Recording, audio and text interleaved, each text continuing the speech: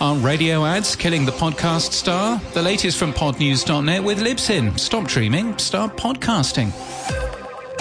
Almost 4 out of 5 people would skip a radio ad in a podcast, with 2/3 saying it was annoying. The research from Signal Hill Insights and Pacific Content warns us that creative and content must be designed for the experience, and that podcast creative can't be an overthought. You'll find that linked from our show notes and our newsletter at podnews.net. Triton Digital's Canada podcast ranker was released for June. Wondery appears to be showing significant growth. There's a good boy. If you're fans of puppies, we've got good news for you. Podcast Movement is bringing the puppies back this year. London's Evening Standard reports anger from podcasters as the British Podcast Awards charges £300 to attend. That's almost $400. Tickets last year were just £75. Haymarket, who bought the awards last year, points to a bursary scheme that can be applied for and says that the awards event has been moved to a central London venue. Magellan AI has released the podcast advertising benchmark report for Q2 23. A free download, it analyses over 135,000 episodes to give a snapshot of podcast ad trends. Blue Wire's studios at the Wynn in Las Vegas are now also being used by other networks too, pulling in 30 different NBA creators in the facility. Yap Media CEO Hala Taha is hosting a free webinar about cross-channel podcast campaigns on August the 2nd. We'll link to more details about that in our show notes and our newsletter.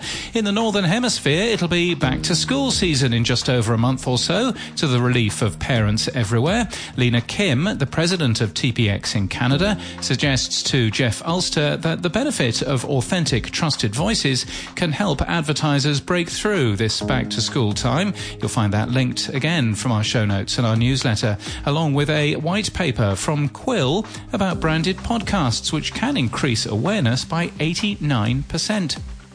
There's a new podcast studio in Denison in Texas in the US. It's called Split Window Studios.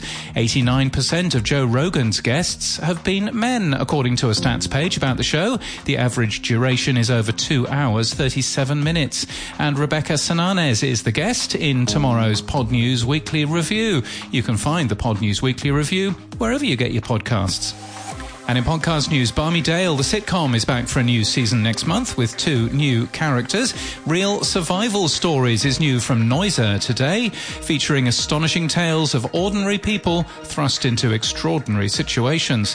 The show is in binaural. It's hosted by John Hopkins, and it tells the story of people stranded in the desert, lost in the jungle, marooned in the mountains, and shipwrecked on the high seas. New this week, the Pizza Pod Party features conversations about culture and nostalgia with the world's greatest food as the backdrop. And pizza as well. Vox Media's Land of the Giants, a narrative podcast about big tech, has a new season out today. It looks at 20 years of Tesla, including its forgotten origin story, as well as its polarizing CEO. And if that's not enough Elon Musk for you, in October, they're promising a new season on Twitter, or X, or whatever it's going to be called by then. The Amplify Project launches a new season of its podcast today. It continues its mission to champion diversity and promote some marginalised voices within the literary community. And in London, the Somerset House podcast has a new season, taking the idea of soft life as a launch point, featuring radical thinkers from the Somerset House Studios community of artists and beyond, who are each carving out new ways of being.